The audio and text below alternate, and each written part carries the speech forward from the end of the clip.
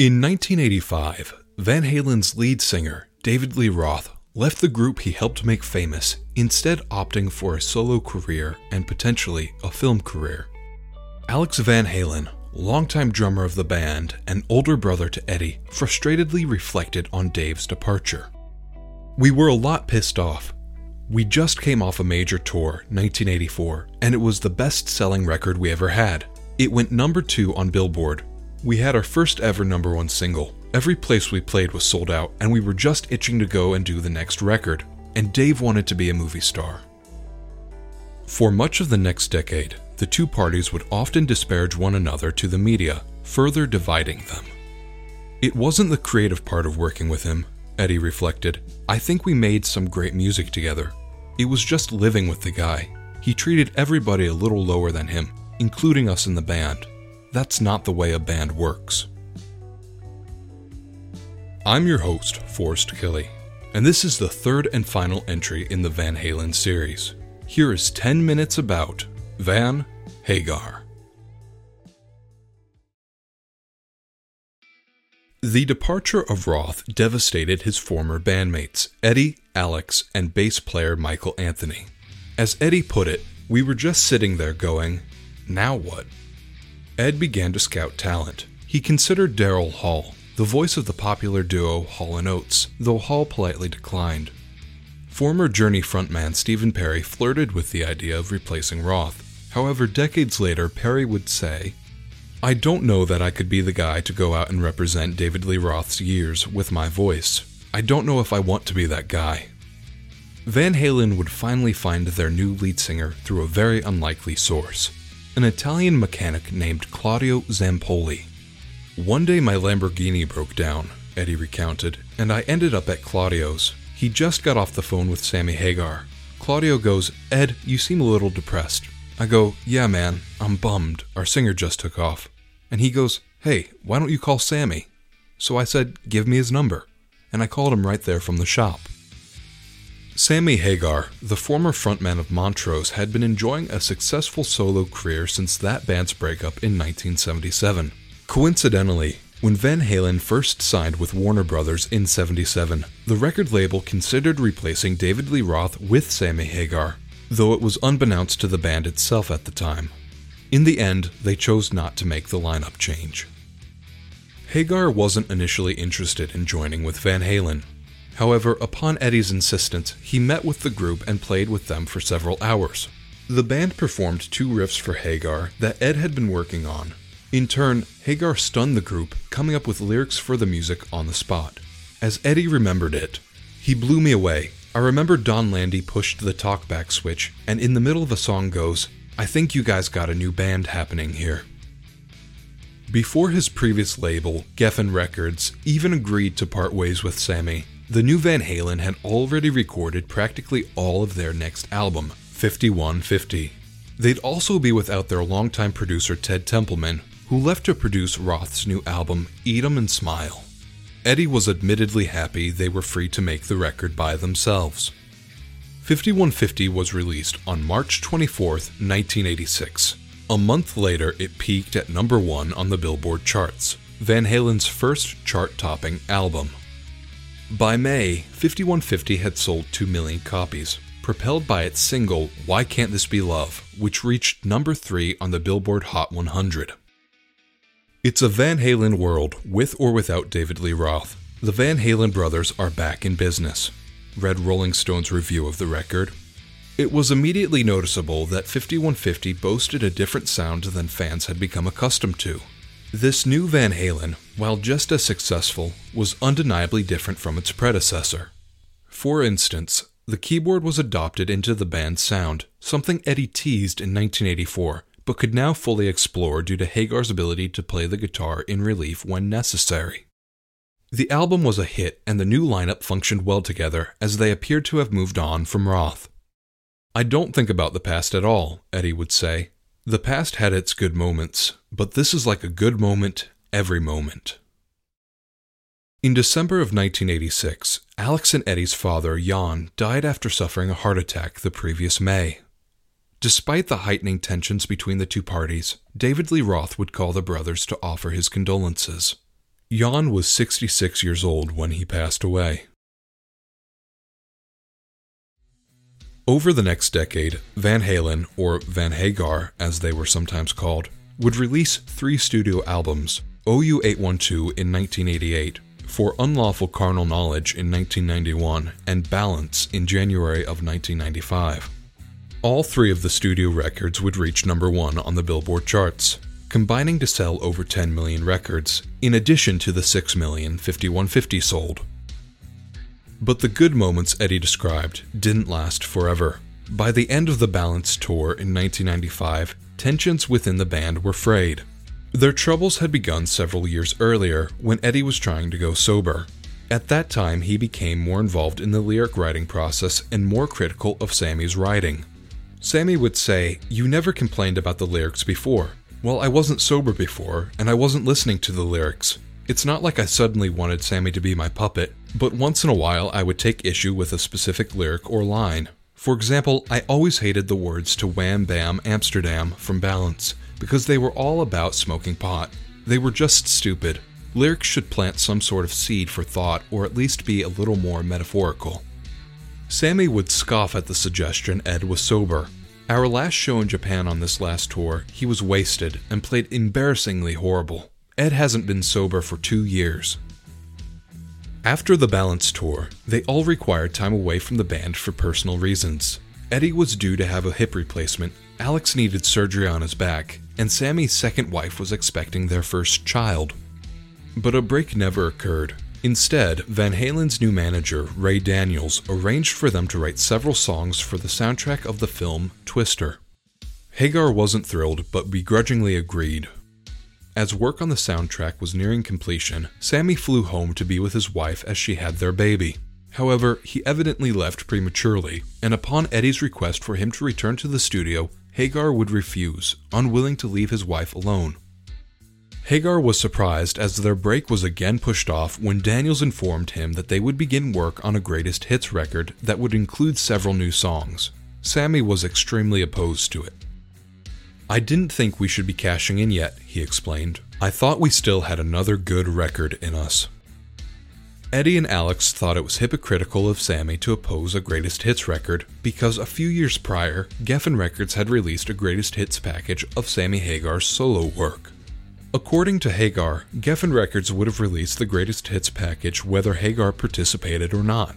Since he was going through a divorce with his first wife at the time, and Geffen was willing to pay the exact amount Hagar owed his wife in the divorce settlement, he agreed to record 2 new solo tracks. Hagar asserted that Eddie and Alex were understanding at the time, but they were now using this as leverage against him. By mid-1996, Eddie believed that Hagar was acting selfish. He told Hagar if he wanted to stay in the band, he would have to be a team player, which might include collaborating on writing song lyrics, which Sammy said he was fine with if I could find a guy that really inspired me, that understood the song, and we could write better lyrics together than I ever could alone. But he wasn't interested in someone that would take total control. Eddie said their new producer, Glenn Ballard, had some lyric ideas for a song they had been working on titled Between Us Two that was supposed to appear on the soundtrack for Twister. Sammy was interested to see what Ballard might come up with, so he agreed. When Hagar got the reworked lyrics back, he discovered Ballard had rewritten the entire song. He told Eddie that the new treatment was an insult and he wasn't going to sing it. Eddie relented and asked Hagar to at least return to LA to get a better recording of the original song and to possibly change a few lines. He then gave Sammy an ultimatum. He told Hagar that if you're not here at the studio by 6 o'clock tomorrow, don't ever bother coming back. Eddie claimed that Hagar showed up the next day, but as they worked on the lyrics, Sammy took exception to a specific line Ballard had written. I was like, "Sam, please. Glenn's got some great lyrics right here, just go with them." His only reply was, if I thought those lyrics were better, I would sing them. Besides, I have an 8 o'clock plane to catch. And he just left. Glenn and I were dumbfounded. Then Glenn asked me, how long has this been going on? I said, longer than I'd care to mention. That was the last straw. Sammy's account of what happened differs greatly. Sammy says he never showed up that day. After he didn't show, Daniels called him to smooth things over. Hagar would eventually return, where he discovered he had been deceived. When they said they were saving it, I assumed they meant for our next album. When I found out the song was intended for Best of Volume 1, I was furious. We finished the tune, and when I was leaving the studio to go back home, Eddie said, "You can't go, the song ain't done." I looked at Eddie and said, "Glenn says it's great, that's it, I'm jumping on a plane." Eddie says that Glenn said something else. That's nonsense. Glenn looked me straight in the eye before I left and said, "This song is absolutely great. Release it because it's a smash." On Father's Day 1996, the two men had a fateful phone conversation that both recalled very differently. Here's what Eddie recalled. "I called Sammy and I said, 'Sam, if you want to make another record or do another tour, you've got to be a team player. Van Halen is a band, not the Sammy Hagar Show.' He said, 'Yeah, I'm frustrated. I want to go back to being a solo artist.' And I said, 'Thank you for being honest.'" Here's Sammy's recollection of the call. "I picked up the phone and Ed said, 'I'm so frustrated. You're always thinking of yourself. You never do anything I ask of you. You've always been a solo artist. You might as well go back to being a solo artist.' I paused for a moment and said, 'Are you telling me to go back to being a solo artist?' And then Eddie said, 'Yeah, I've been working with Roth. It's been going great, and I think we're just going to continue.' The only thing I could say was, 'Hey Ed, thanks a lot.'" Though it's unclear if Hagar was fired or if he quit, it is a fact that on June 27, 1996, he released a press statement announcing he was stepping down as lead singer of Van Halen. While in the midst of Sammy and Eddie's fallout, David Lee Roth contacted Eddie, hoping to make peace with his former bandmate. Having recently reconnected, Eddie, frustrated by Hagar's refusal to work on Best of Volume 1, called Dave asking if he would record 2 new tracks for the project. Alex and Michael were unaware Ed had called Dave until they arrived at 5150 one day, shocked to find Roth there. David Lee Roth, whose movie never panned out, had enjoyed an initially successful solo career that had dwindled in recent years.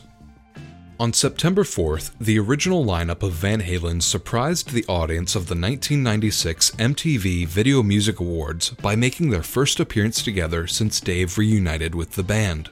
For weeks after the event, the world speculated that a full reunion was inevitable. By October, however, it was evident that no such reunion would occur. In fact, a new lead singer, Gary Cherone, was hired prior to Van Halen's surprise appearance at the MTV Awards. Dave, believing he was conned, wrote an open letter to the public. Here's an excerpt. "You've probably heard the rumors that Van Halen and I will not be consummating our highly publicized reunion. I would like to go on record with the following. Eddie did it. A couple of songs was all I knew for sure when Edward and I got together 3 months ago. The band sprinkled sentiment like, 'We're still auditioning other singers, Dave.' I was cool. I was in the moment.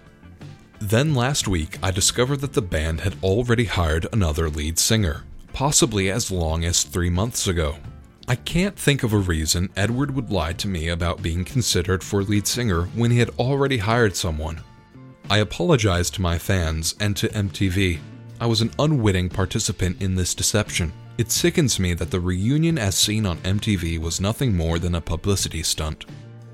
In reply to his letter, Van Halen's public response was, "We parted company with David Lee Roth 11 years ago for many reasons. In his open letter, we were reminded of some of them." The Gary Cherone era had begun. Sammy Hagar wryly expressed his sympathies for the new lead singer. "I feel sorry for Gary that he's got to walk up there, and in a 2-hour show, he's going to sing an hour and 45 minutes of Sammy Hagar and David Lee Roth songs. You can walk into any nightclub anywhere in the world and see people doing that." In 1998, they would release their lone record with Gary, Van Halen 3, a failure by their standards, selling a paltry 500,000 copies. Cherone would depart the band in 1999. That same year, Eddie finally had his long-overdue hip replacement. With no lead singer, the band went on a hiatus for the next few years. In 2000, Eddie announced that he had tongue cancer, which required surgery. In 2002, Eddie was declared cancer-free, and while Van Halen was still on hiatus, Sammy Hagar and David Lee Roth teamed up for the Sam and Dave tour. It was a financial success, but a personal disaster, as the two singers clashed. On the tour, Michael Anthony would perform with Hagar on several occasions. In 2004, Hagar briefly reunited with Van Halen for an ill-fated tour. Eddie was in bad shape, dealing with health issues, alcoholism, and his own personal demons. It did nothing but drive Eddie and Sammy further apart. In 2007, Roth finally reunited with the Van Halen brothers to go on a tour. However, Michael Anthony would be replaced with Eddie's 16-year-old son, Wolfgang. It was not entirely unexpected. Eddie had not wanted Anthony to go on their 2004 reunion tour, having felt betrayed after Mike had performed solo with Sammy. Regarding his replacement, Anthony would write, "Wolfgang is a great kid, so don't judge him too harshly. I'm sure he'll do just fine." Before their 2007 tour began, Van Halen was inducted into the Rock and Roll Hall of Fame. Sammy Hagar and Michael Anthony, neither of whom were in the band's current lineup, would accept the honor on stage alone that night. Eddie had just entered rehab and couldn't attend, nor were Alex and Dave present. On stage, the two men paused briefly to offer their best wishes to Eddie's recovery.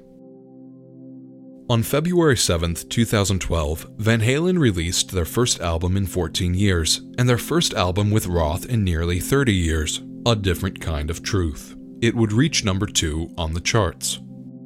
In June, Eddie faced another health crisis requiring an emergency procedure on his colon that postponed their tour. Van Halen would conclude their final tour in 2015. In 2019, there were plans for a third reunion tour to take place. It would have seen the return of Anthony to the band's lineup, but it never materialized. After decades of drug and alcohol abuse, Eddie wasn't well enough to tour. He had been fighting cancer on and off for several years. In October, Roth admitted he believed Van Halen was finished. In 2020, as Eddie's health was declining, he and Hagar quietly reconnected. Reconciling their differences, they communicated for several months privately. Then suddenly, Eddie stopped responding to Hagar's messages. Sammy realized it was only a matter of time. On October 6th, Eddie would pass away at the age of 65 due to a stroke. He was suffering from several health issues at the time of his death. Sammy Hagar, Michael Anthony, and David Lee Roth would all express their condolences to Alex, Wolfgang, and the rest of the Van Halen family. Van Halen, the band Eddie started and propelled to stardom through the use of his guitar, his two-handed fret tapping, and his iconic brown sound, would in total sell 56.5 million records, making them the 20th best-selling music group of all time.